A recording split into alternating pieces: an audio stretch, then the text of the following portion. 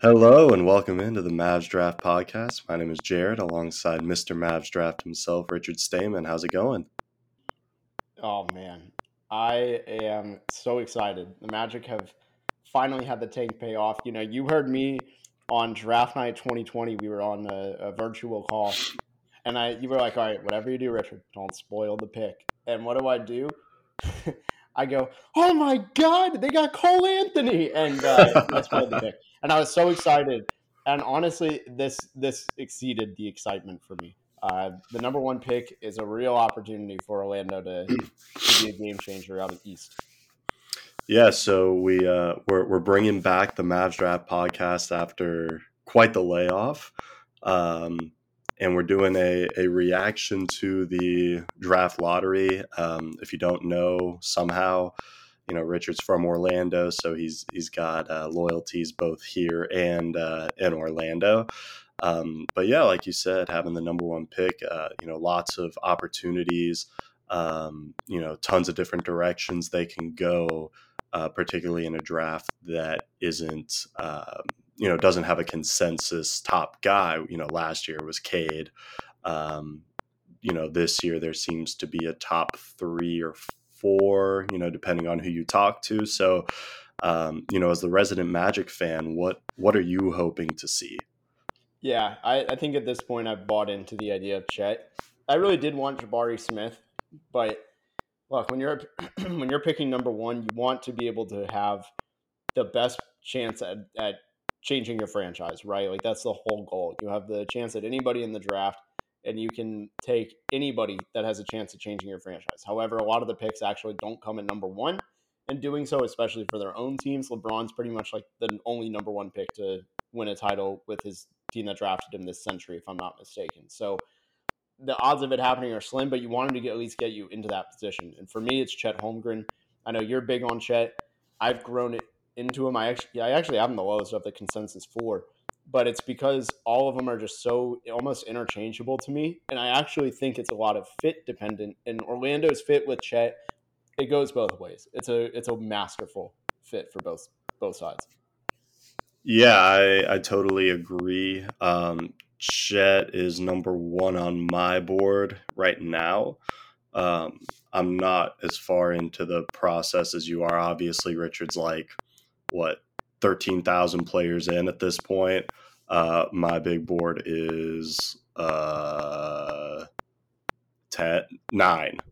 And one of them is Gabriel Procida. So, it's No still context. No context. You have no Gabriel Procida context. number 10. Yeah. Top 10. Yeah. Yeah. Anyway, uh, but I do have, as far as the big three, I have them as Holmgren, Paolo, Jabari, and I know that might be unpopular to have Jabari number three. We can get into that more later. But as far as Chet goes, just the defensive upside is tremendous, and he's already going to walk in and be a absolute monster from day one, with defensive player of the year upside. And then offensively, there's a lot of things he can do. He's a great finisher. He could spread the floor. He's very skilled. Ultimately, it's going to come down to how comfortable are you with taking a guy who's 7 feet and under 200 pounds. And, there's some challenges. We saw him early struggle with the size and strength of the collegiate game, but he adjusted. There will definitely be struggles as he makes the transition to the NBA. But again, I think he can make adjustments. And as far as I know, there's really no injury history that I know of yet. So, I'm not just going to say we have to worry about it because the dude's thin. If you don't get hurt, you don't get hurt, regardless of your size. How would you feel if they went in the Jabari direction? Because I know that a lot of people have been, talking about that possibility. I'd be open to it. It's not. Here's my dilemma. He's not a franchise changer in theory, but say he does turn out to be like the Klay Thompson, a bigger Klay Thompson, less shooting equal defense, right? Like his less shooting, I mean, he's not going to be the number one or number two shooter of our generation, most likely. So say he goes to being an elite shooter, elite defender at 6'10". That's probably an all-star. You look at Maxi Kleba is 6'10". He's a decent shooter, above average defender, and he's proving he's one of the more valuable bigs in this NBA playoffs. So you look at the skills that are amplified there with room to grow in other areas. I mean, I think he can at least dribble more than like Maxi Kleba, and he can create more than Maxi Kleba. You're looking at a guy, I'm comparing him to a guy who's just solely 3 and D. But you look at how good a player in that mold with that size could be with other skills added to him. And to me, that could be a number one player. Klay Thompson, if you're looking at him in his redraft in 2011, I don't think he goes worse than, 4? There's Jimmy Butler, Kawhi, and Kyrie. It's probably it, unless I'm really forgetting somebody. But that's pretty much the list. Like, you're guaranteed a top 5 return if he ends up living up to that Klay Thompson mold of a build, a bigger Klay Thompson. So I would be okay with it. And it's a team that, they need 3-point shooting desperately. Is it the franchise changer you get at number 1? Probably not. That's the only thing. It comes with the stigma. Yeah, I definitely see where you're going with that. I got some concerns about Jabari that you and I have talked about before, off air, obviously, because this is the first show of the year for us. But one of those concerns was his ability to finish around the rim on a consistent basis.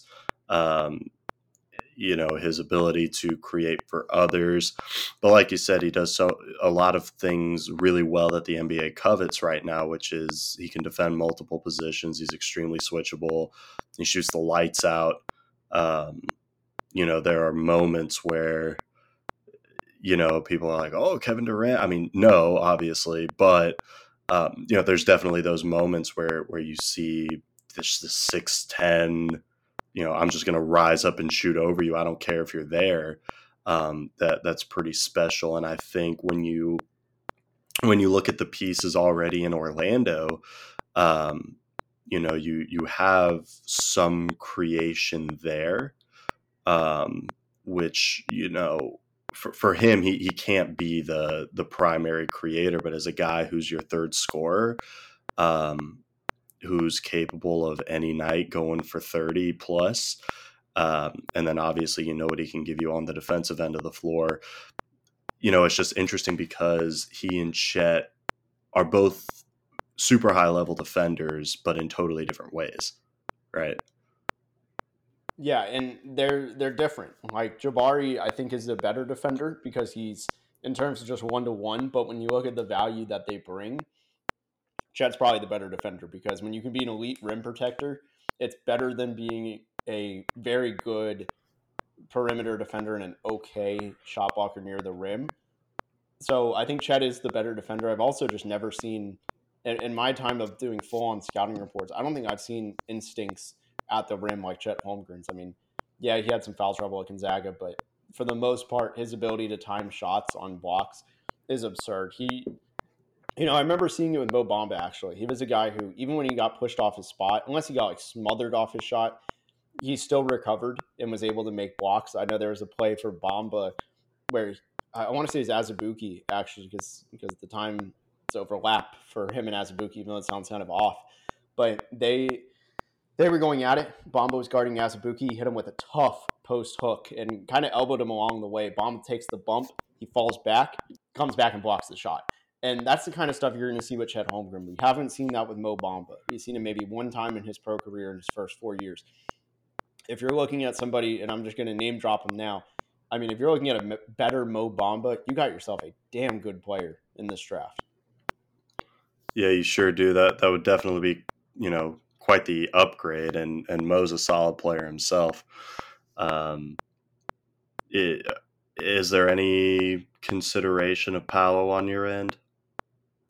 Yeah, simply because, you look at who has the best chance to be a number 1 in this draft, a number 1 offensive option, it's Paolo Banchero.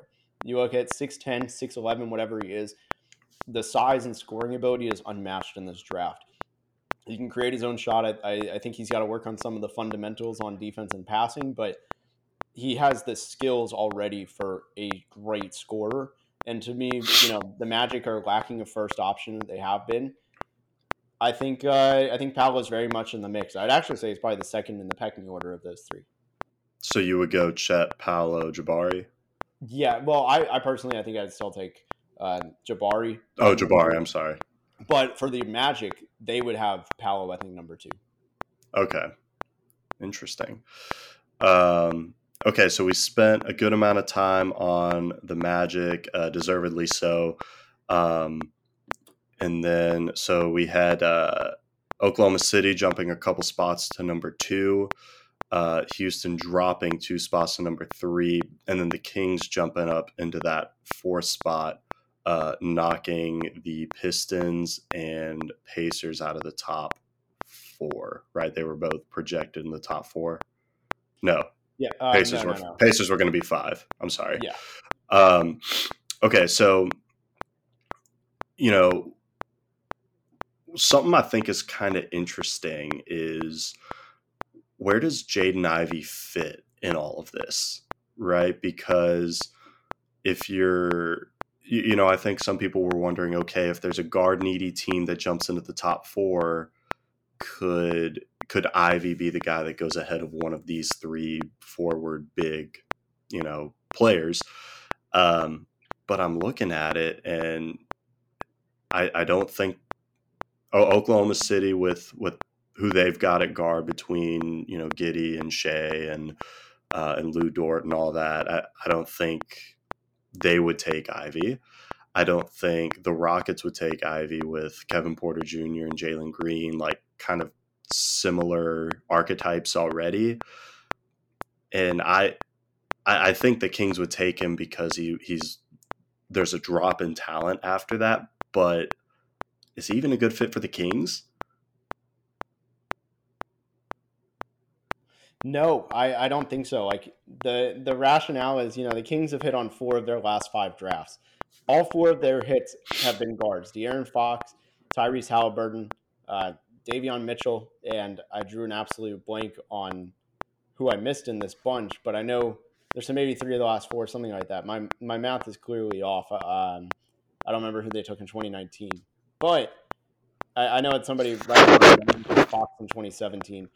But so maybe if it ain't broke, don't fix it. Keep taking guards, but at the same time, I think they're in a weird situation. My prediction is I think they're going to be the team that shakes it up in a different way. Chet's going to be gone by then. I just can't see him getting past all 3 of Orlando, Houston, and Oklahoma City. Those are like his top 3 fits in every way. So there's no way. What would be crazy is if the team falls in love with this player and he fits the need, is Jalen Duren. I could see him going to Sacramento. Their front court is atrocious if you remove Domantas Sabonis from there. I could see it. That's my bold take with what Sacramento does.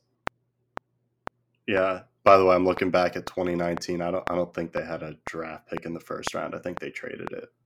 That sounds right. So 3 of their last 4 drafts.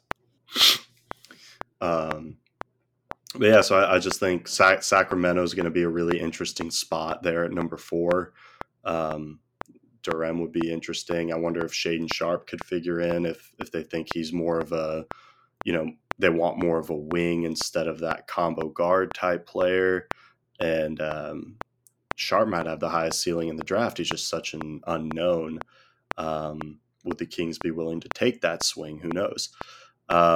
I don't want to skip over the 2 picks in between with Oklahoma City and Houston. So let's start with Oklahoma City. If you could have it your way, let's say that let's say they had their choice of who was there at number 2. Who do you think they would be hoping for? Yeah, I think they want Chet as their number 1, but I think ultimately they're going to be choosing between Jabari, Paolo, and insert the third guy. I mean, I think Sharpe is probably actually more likely than Ivey for them at that point. And I don't see him shaking it up quite like that, even though Sam Presti is like that kind of dude that could do it. But I think they would go with, I really think they would go with Jabari Smith. I stand by just thinking that's a team that they're trying to build a defensive identity. A lot of people don't know, but they were one of the best defensive ratings in the NBA this year, for relative to their standings. They were top 12 at the worst, like throughout most of the year. And Jabari Smith's a really good defender. They add 3-point shooting, give SGA an option, Giddey an option for off-ball usage, and I really like the fit there. All right, what about Houston? Yeah, Houston's a tough one. I disagree with what you said earlier. I think Ivy actually might work because I don't think, while it might end up being the same situation that Houston has now, there is a chance it could work.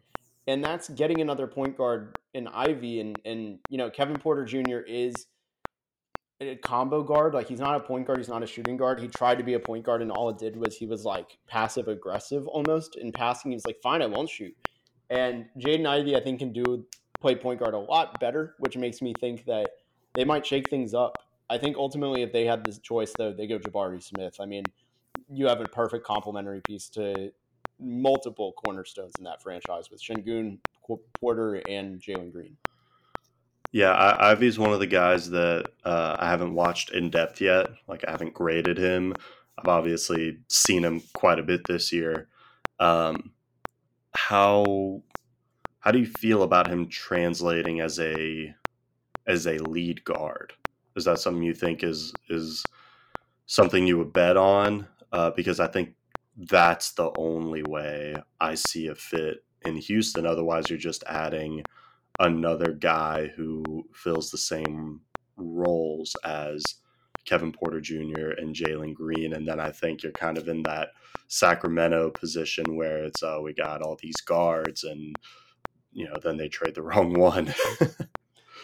Yeah, I think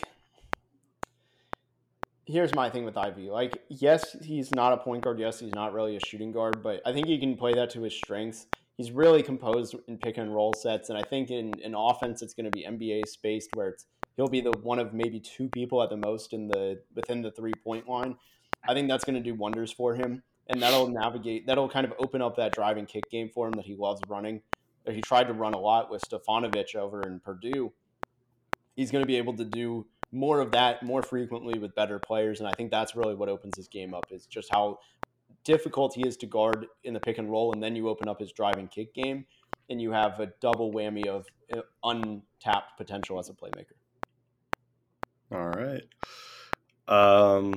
Okay, so moving down the lottery, Indiana at number 6. Oh, I'm sorry, I totally skipped the Pistons. Pistons at number 5. All right, so let's assume that those big 4 are the first 4 off the board. Where are we thinking for Detroit? Man, it's crazy. I'm saying him again. I really don't know if Jalen Duren makes it past 5 at this rate. Like, the teams that need him, almost every team needs him except Orlando. I think they're the one team that they're pretty out on him. I don't think Oklahoma City will take him at 2. I don't think Houston takes him at 3, but 4 really is a wild card. You look at just the rim protection, and Detroit needs a rim protector badly. They need a big man that can catch lobs that is not named Marvin Bagley. No rhyme intended on that. I'm not a poet, but I really like the Duren fit. You have a high upside play. He reclassified into this year. He's mostly limited to the paint, but he's super mobile on defense. Needs to continue learning defensive schemes. I think he struggled learning how to play Memphis's horrendous pick and roll defense, but ultimately still struggled at times in decision making defensively in the pick and roll. And in the NBA, that's the most commonly run play. You got to defend it. So if he can master that, I think you're looking at a really high upside defensive play. At the worst, you got a defensive specialist starting center. Yeah, and I think playing with a creator like Cade would help him out quite a bit, especially as he rim runs and rolls hard to the basket and things like that. Which kind of gives him a pretty good baseline. As an offensive player to at least just be this high level finisher around the rim. Right. Yeah, I mean, he hasn't, let's compare the point guards. Amani Bates was sometimes running point guard, and then what was the name? Harris was also running point guard, and he's maybe it was just that was a bad situation. Yeah, and it's not anything against those players. I mean, the situation sucked. No, yeah, it was bad fits for a lot of guys. Okay, now we got the Pacers. I was excited to talk about them. Rick Carlisle over there. I was honored to be on a Pacers podcast last year to talk about a couple draft guys. Shout out Alex Golden, his podcast. I was asking him earlier who he would have wanted if they had won the lottery. Didn't work out for them, unfortunately, but still some solid options available. What do you think would be a good fit for the Pacers? Yeah, they're an interesting one because I expected them not to get jumped and then them have like a chance at Shaden Sharp, and they actually still kind of do in this weird scenario. Shaden Sharp is definitely in play. Kind of again, Jalen Duren if they want to add another center. But Keegan Murray, I'll throw him in the mix. Keegan Murray would be really interesting. I think he actually fits pretty well with Carlisle. Dare I say the infamous words, but he could be a good Carlisle guy, and he could develop as not really develop, just come in right away, score 15 points per game. You look at what Franz Wagner did. It wouldn't shock me to see him have a similar season. Hey, Keegan Murray's an interesting guy because he might have one of the highest floors of anyone that's going to get drafted this year. Not sure where his ceiling tops out at, but the way he can score just translates so well. And again, he's not a guy I've studied in depth yet, but I'm excited to because I've watched just a bit of him here and there, and I'm like, man, how can't this guy score? It was really impressive. Interested to see the rest of his game and how that shakes out. Portland at 7, not a team that I was expecting to have a top 10 pick, let alone top 7. So where do we think the Blazers could go? Yeah, And I swear to God, if you say Jalen Duren. Okay, but totally could use him in the Nurkic role. But no, I'm gonna change it up. Keegan Murray again. God, if they got Shaden Sharp after seeing what they did with Anthony Simons, I would be pretty confident in what they could do with Shaden Sharp. A little bit different because coaching staff has changed, but really hasn't actually because the breakout happened this year. Portland's a weird one because I think their first priority is who has the highest floor that can help us win right now. That is Portland's top priority. They want to do everything they can to keep Dame happy. What fits Maybe under Keegan that? Murray. Keegan Murray really is probably the pick, but I'm going to throw a new name. It's Benedict Mathurin. They need shooting. They need defense. He provides both of those, and he has a lot of growth and upside. So in case Dame does leave, you have an option with a high floor player too. I'm really big on Benedict Mathurin. He's my number 5 player. I think that's a steal for Portland. I like Mathurin a lot as well. I have AJ Griffin just ahead of him, but I do think if you need that maybe higher level defense, I think Mathurin's a little more toolsy in that area. Just not knowing how, if Griffin's going to get that pop back that he had from high school. But I like that. I want to pause where we're at for just a second because I don't know if you saw the text. Richard and I are in this group text with a couple of friends, my brother included, and my brother goes, "I'm ready for the Magic to draft the top center, Chet, only for him to inevitably end up a Laker later in his career, such is the way of the Magic." And I'm like, can't Richard at least enjoy the night before we start throwing out these ridiculous hypothetical scenarios of Magic superstars leaving for the Lakers? I mean, come on, guys. No, he's not wrong.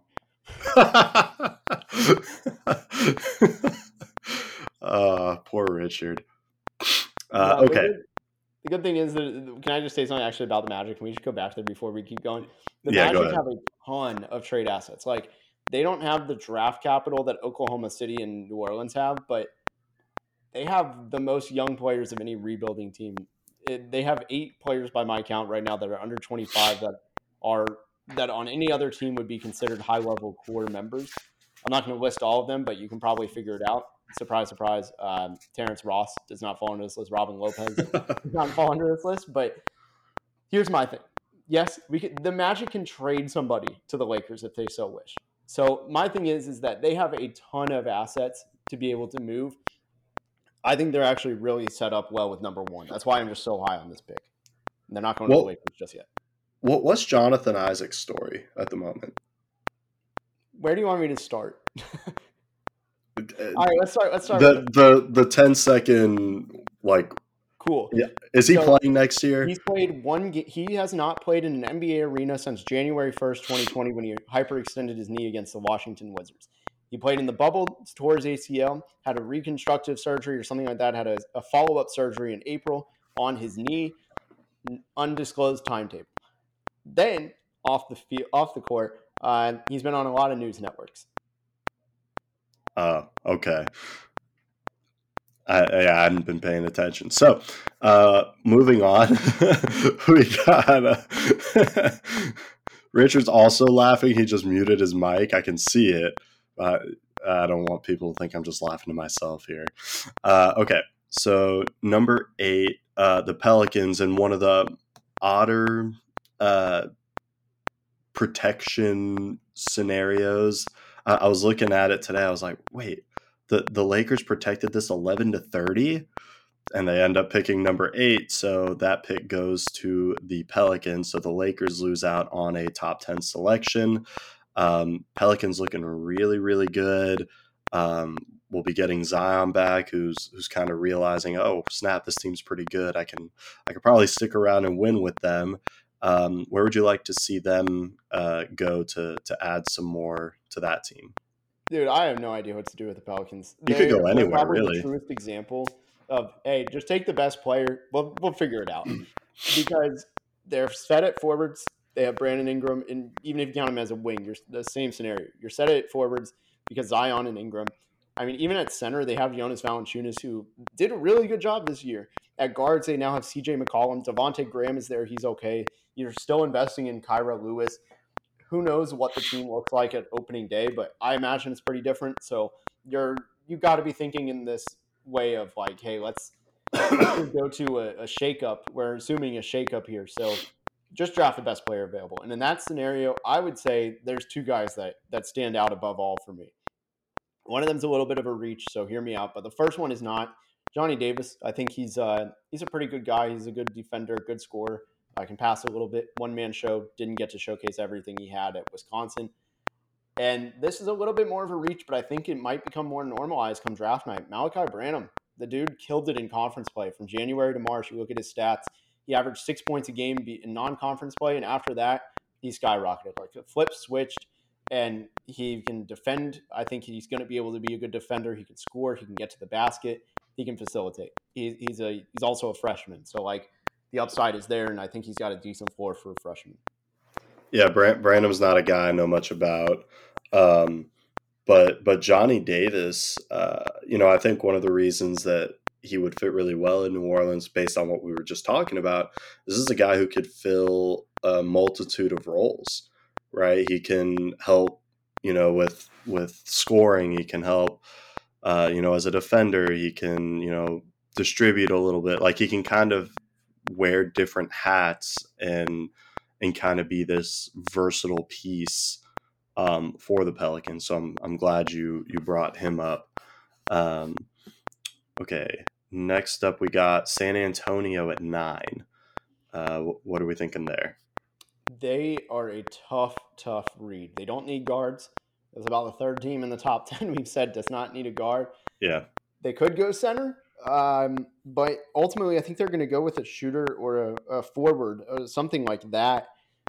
And look, if they go with a shooter, at this point, I don't think it's a stretch to say this. Ochai Agbaji could really be a pick here. I mean, I think he's creeping up in that territory. If they don't go with the shooter, here's my hottest take. I personally would not do this, just kind of going off of what it seems like the intel is saying, that this guy is very high on teams' boards. I can see this guy developing well under Greg Popovich, and that's Jeremy Sohan from Baylor. I think he's really in the mix here. Or Dyson Daniels even from the G League. They're almost similar players. Yeah, we know the Spurs aren't afraid to veer from the consensus. So it'll be really interesting to see what direction they go. Wizards at 10. Whoops. Yeah, that is probably actually the hardest pick in the draft. Them and actually the Knicks right after. The Wizards probably needed to move up. I think they're a prime candidate to trade with the Kings. they got to do something. 10 is not a good spot right now. I mean, think about the names we've listed off. Unless someone like Sohan, Dyson Daniels, or somehow Jaden Hardy climbs up before them, or Jean Montero, something like that, guys who are not in that top 10, even Branham kind of fits that bill. They're looking at a very slim pickings. But somebody I haven't said, I know you brought him up earlier, this would actually be a great fit if the injuries really hurt him, is AJ Griffin. I mean, you look at a guy who's shooting 50% from three almost the entire season, I think until the last month. He's really strong. I think his defense has a lot of room to grow because of the tools. You're just kind of looking at the fact that, he was injured. I don't think he put 100% effort into defense. He wanted to avoid those injuries kind of thing. And to me, that's a good upside play. And also you get the floor play of being able to play next to Bradley Beal. Yeah, I think that would be a good fit for him and for the Wizards. All right, 11, we have the Knicks. Yeah, the Knicks are even tougher. They need a guard. They need a big. They need a 3 and D forward. Two of those things are not good things to be picking at number 11. They're also a team that could be being a trade candidate for the Kings. I don't know necessarily what they have to offer, though. That's the tough part. Maybe they dump quickly, but they're move on from quickly. I'd say dump like he's like a negative asset. But the Knicks are tough. I think they're ultimately. I don't know who they take here. I'm looking at the board. I think they may surprise people. They may go with pure upside, and they might go with like Ousmane Dieng. I mean, he's somebody who he's climbing up boards. He had a killer end of the season. He averaged 4 points a game on 25% shooting to start the year, the first 11 games. And after that, it was I don't have the numbers in front of me, but I know that one was correct. I think it was 13 points per game on 48% to close the year. Wow. I know that percentage is right. So he's a tale of two halves of the season. And I think he's going to kill in workouts because his shot is pretty nice. He's a stalwart on defense and can pass a little bit as well. Okay, OKC gets the Clippers pick. We talked about them a bit. So assuming they address the forward or big man role with either Chet or Jabari or Paolo, what direction do you think they could go with their second lottery pick? Yeah, who knows?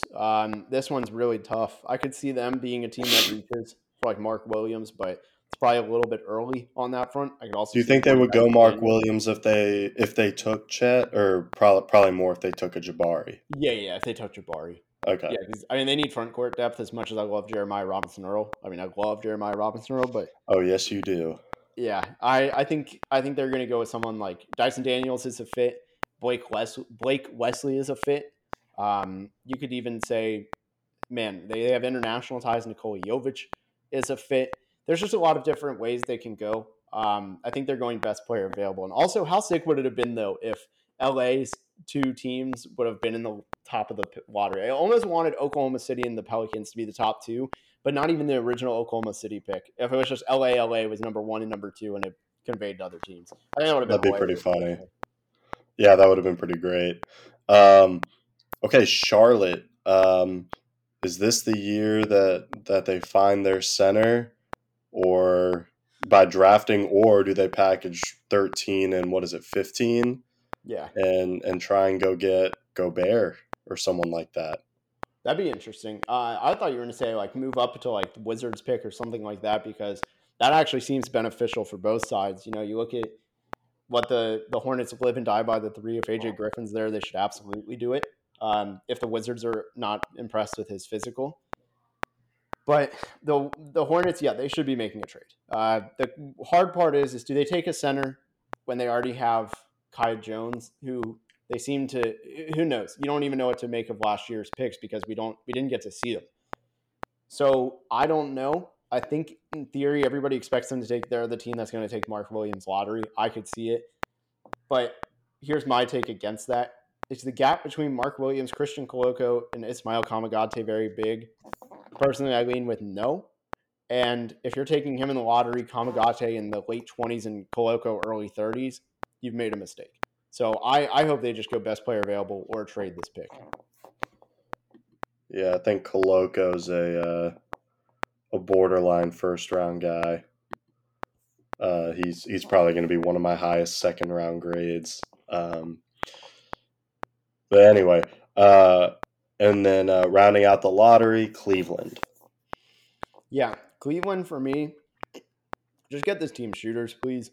Like, I love the idea of these guys who can play multiple positions and everything, but at some point they're going to need these sharpshooters on the wings to come off of screens from passes from Darius Garland. Get me someone like Ochai Agbaji if he's there. Nikola Jovic would be a guy who can also create his own shot. Hell, even, I mean, Branham, you talked about a bit earlier. Who? Malachi Branham, you talked about Branham, a bit if he's earlier. there, stay in state. I know they want to replace the Rubio spot. If he doesn't come back, Blake Leslie could very well be that person. If you're looking for, I don't want to say a bold take, but like John Montero from the Overtime Elite in Dominican Republic, he's somebody who could be that. He's almost a, I don't want to say he's Darius Garland, but I think a lot of similarities. Okay. Any other kind of takeaways from the way this lottery shook out? This is probably the calmest lottery we've seen under the new format with the 4 teams in it. I think it's been, 3 years now? Yeah, only one team jumped up from outside of the top 4. Yeah, it was definitely the calmest, which means next year, if you're the 14th seed, you're good money. No, but I think that was really interesting. And also, I was interested to see this. The Rockets, back-to-back years, one of the few teams ever to have the worst record in the NBA, and they didn't get the first pick either year. They got the third in both. Is that a failure or not? Tough to say. We won't know for for at least a decade. Just kind of interesting to think about a lot of the trends, how it came out. Yeah, well, I'll tell you what. I'd rather them not have Kate Cunningham and their choice of Chet, Jabari, Paolo. They'll have to settle for the whoever's left. But as a Mavs fan, definitely was relieved to see that they at least won't get their choice. Yeah, I'm very happy that it's good and bad. I actually heard a compelling argument that you don't want to be in the driver's seat in this draft because there's no consensus guy. You kind of almost just want the guy who falls to you. You don't have to do the hard work. You don't really get ridiculed for, like, if you're the third pick and Chet and Jabari have gone, you kind of have to take Paolo. Like, maybe Ivy, that could come back to bite you, but like the odds of it happening are pretty slim, I think, knowing how this actually plays out. And people definitely do not use hindsight bias in accusing of others what's right and wrong. So, you definitely wouldn't have to worry about that. So I don't know. I think number 3, there's a compelling argument for it. I still think you want to be in the driver's seat of taking the best player. You want to prove that you can do it. Yeah, I mean, look, as a fan, if you wanted to pull we got who was left, and it just didn't work out that way, as opposed to we picked the wrong guy, right? Like you look at everyone kind of clowning Phoenix right now, being like, man, like they could have had Luka, right? They ended up with DeAndre Ayton instead. Like, DeAndre Ayton's not an absolute stud and like a top 5 center in the game, but it's could have had Luka, right? So, but I mean, in the here and now, if you're a GM, you want the guy that you think is better. Like, there's a reason you order the players a certain way, right? It's because that's the order that you would take them. And sometimes like that really matters between 1 and 3, and even 1 and 2. For us and for the media, it's been, pretty, this is there's no consensus. It's, whatever. But when we do this, we're looking at the players like as a whole, right? Like we're not choosing players based on need or scheme or fit. We're just looking at the players and saying, okay, if I'm starting a team from scratch, right, who am I taking, right, and why? But the Magic might be saying we need this rim protector, right? Chet is that much more valuable, and us jumping to one means we get him, and that's huge. Or they say we really need this sharpshooter, and Jabari Smith has arguably the best shot in the draft, and we need this guy. We needed number one to make sure we got him. There's always a chance you get that guy or two or three, sure, but I think that's the difference between the way we look at it and the way NBA teams look at it. Yeah, and that's pretty spot on. I think you hit it on the head where everybody has their weight. There's a reason teams rank their players the way they do, and I think that's pretty spot on. Well, thank you. What you think? Anything else? You good? Man, I'm stunned, dude. I can't believe the Magic got it. I think they're gonna take Chet. I think they're set up well. And one other last point with the Magic, everybody talks about, well, they have this guy, they have this guy. What are they going to do? And why do they have this? Like the number one pick doesn't help them, whatever. And it's like, okay, let's slow the roll down. Let's talk about it. Chet Holmgren or Jabari Smith or Paolo Banchero, doesn't matter. All three of these actually address the first point. You talk about what do you do with Jonathan Isaac? What do you do with Wendell Carter? What do you do with Mo Bamba? Well, first of all, let me address it. Mo Bamba's gone. That dude ain't coming back. Especially right now, 0 chance. Second, you look at Jonathan Isaac, right? Wendell Carter will stay. Jonathan Isaac is injured. I gave that 45-second rundown. Disregarding the off-the-court stuff that has been a label on him, he can't stay healthy. Great defender when healthy. Offense hasn't evolved enough to really warrant having him be a cornerstone anymore. And you wanted to see that jump in 21, but he was hurt all 2021. And he's been hurt we're about to be at the 6-month mark of 2022, and he still hasn't played. Obviously, it's unfair, but like in the 2022 portion, he didn't play. We're approaching, I think we're at 20 months since he last played an NBA game. That's not okay. You can't have that anymore as your core.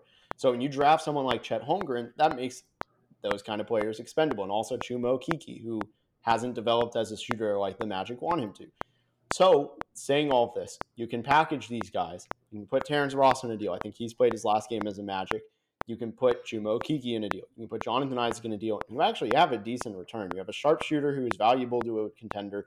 You have a young player in Chuma Okeke who, by the way, he was drafted 3 years ago, and while that rookie class is on their ending that rookie contract, he still has 2 more years because he didn't sign because of that torn ACL. So you have a lot of cap room with him, just flexibility with him. And Jonathan Isaac, you know what? He is probably the very best buy low right now in the NBA. You have a guy who, when healthy, is a top 5 player at defense. On defense, I should have that. He's a top 5 defender when healthy. And all that rant just to say, packaging these guys actually works better because not only are you getting one better piece than these 5 okay young pieces, but it clears a lot of the way for the other remaining pieces. So I think there's a lot of room for growth and trades now, and they've got all the power in their hands. They just finished year 1 of a true rebuild, and they already have 8 young players that are core pieces. Yeah, it's going to be an exciting 5 weeks building up. I'm excited to get back into the scouting these prospects. Like I said, I'm 10 players in, and I'm working to get those taken care of. Last day of school is next Thursday, so after that, I'm really diving in. I can do a little bit now, but I'll be really diving in for a few weeks. Unfortunately, the week before the draft, well, maybe not unfortunately, I'll be on my honeymoon, so I'll be missing episodes then. But I think we'll be back with maybe a couple episodes a week, especially when school's out for me. As long as you're good with that, Mr. Mavs draft. Yeah, and I didn't give you the proper warm introduction for our 2-year hiatus, but for those who don't know and have made it this far, Jared is a basketball coach. He's a honestly multi-sport athlete coach. He's the phrasing wasn't the best, but Jared he coaches basketball. He knows his stuff. He knows the fundamentals of the game at the very least at a high level. So his ability to pick up prospects and evaluate is really strong because of that. His learning curve is super quick on this class. So he knows his stuff. And if you haven't heard our 2020 stuff, I think that was probably some of the best in-depth scouting reports that we've done. And in my time of doing this stuff, it's some of the best just because like I had Jared who had a ton of great points, and he's great at finding like the micro stuff where it's like, all right, but how about this element of his ball handling or his passing, things like that. So Jared's a really good person to at the least, even if he's not like up to date with all prospects. Like I mean, he has Gabriel Procida top 10, and I'm not putting any context into that. You know, he knows how to point stuff out about players just in such a quick way. So I'm excited for what we have in store this year, and with this Locked On NBA big board, ton of NBA draft content coming to you. Yeah, it's going to be a really fun year, a really fun summer. We'll get those episodes out to you guys. We'll have mailbags again, in-depth scouting reports. You can obviously hear Richard on the Locked On Big Board podcast. Are you doing any others consistently, or just kind of wherever you get asked? I'm on everybody's podcast right now through Locked On. It's the Locked On tour right now. Is what I'm calling it. There you go. So you can find Richard pretty much anywhere at Mavs Draft on Twitter. Man, it's a great time for you right now. Number one pick, the Mavs in the Western Conference Finals. You're living the dream, dude. This is and awesome. I get to go to your wedding next month. Like, dude, and you get to come to my wedding. Man, this is great. Yeah, we're all living the dream.